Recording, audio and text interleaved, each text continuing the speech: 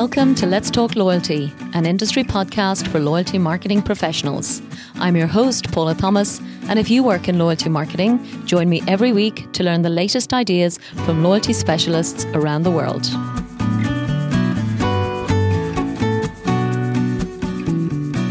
If you enjoy listening to podcasts, I encourage you to check out Thinking Caps, a 10-minute or less video series covering loyalty, customer engagement, and all things digital marketing, published by Cheetah Digital.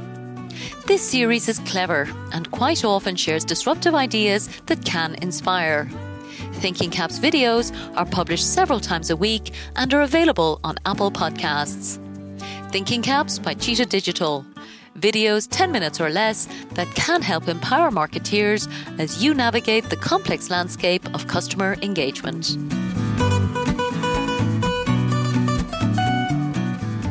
In today's episode of Let's Talk a Little Loyalty, I'm sharing my learnings from one of the world's leading ladies of loyalty, Amanda Kromhout, based in South Africa. Amanda is the founder of a specialist loyalty marketing agency called Truth, which researches the loyalty market in South Africa. We recorded this episode in March 2020, as Truth had just released the 5th edition of this research. As usual, we started by discussing Amanda's favourite loyalty statistic, which was that 72% of South Africans actually use loyalty programs. Amanda highlighted the sheer strength of the number, with so few marketing activities getting anything like a 72% usage rate. So it is an incredibly powerful number. Amanda then talked us through her background and love of loyalty, starting in British Airways, where she worked with the Graduate Management Programme, negotiating the portfolio of co-branded frequent flyer bank cards across Europe for their executive club members.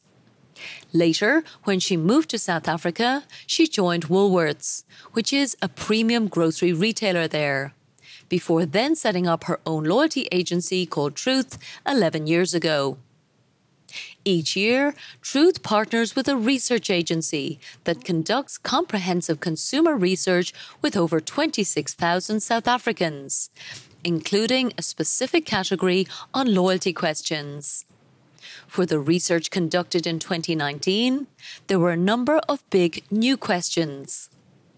One specifically was asking customers whether the loyalty programs they use, they think actually influence or change their behaviour.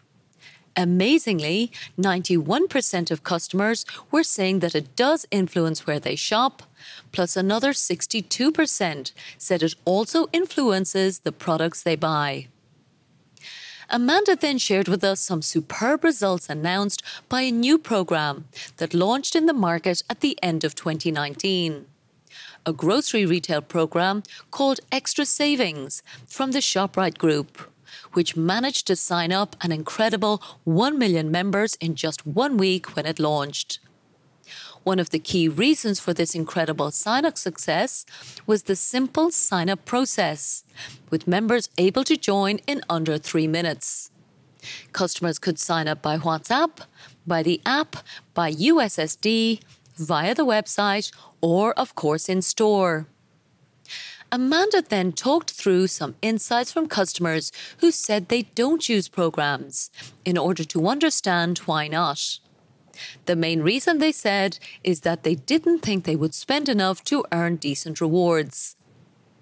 Other feedback from customers is that programs are too hard to understand. They are simply too much hassle, they don't want too much information, or members often say they don't like the way they are marketed to with their data. And, unsurprisingly, they dislike when their points expire. Amanda then highlighted the most popular loyalty programs in the country, led by a pharmacy and health and beauty store program called Clicks, followed by Pick n Pay, which is a grocery retailer program.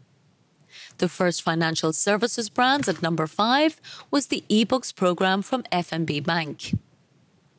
Finally, we discussed one alarming change in feedback from younger consumers aged 18 to 24. Now, of course, the usage from this demographic is generally lower, as their disposable income isn't as high. But in this report, usage had dropped again from an already low 67% to just 45%, with the biggest impact in the fashion category. So, this clearly highlights a huge issue and perhaps a big opportunity for loyalty programs in South Africa, who either are not speaking to youth or perhaps this age group has switched its spending behaviour overall.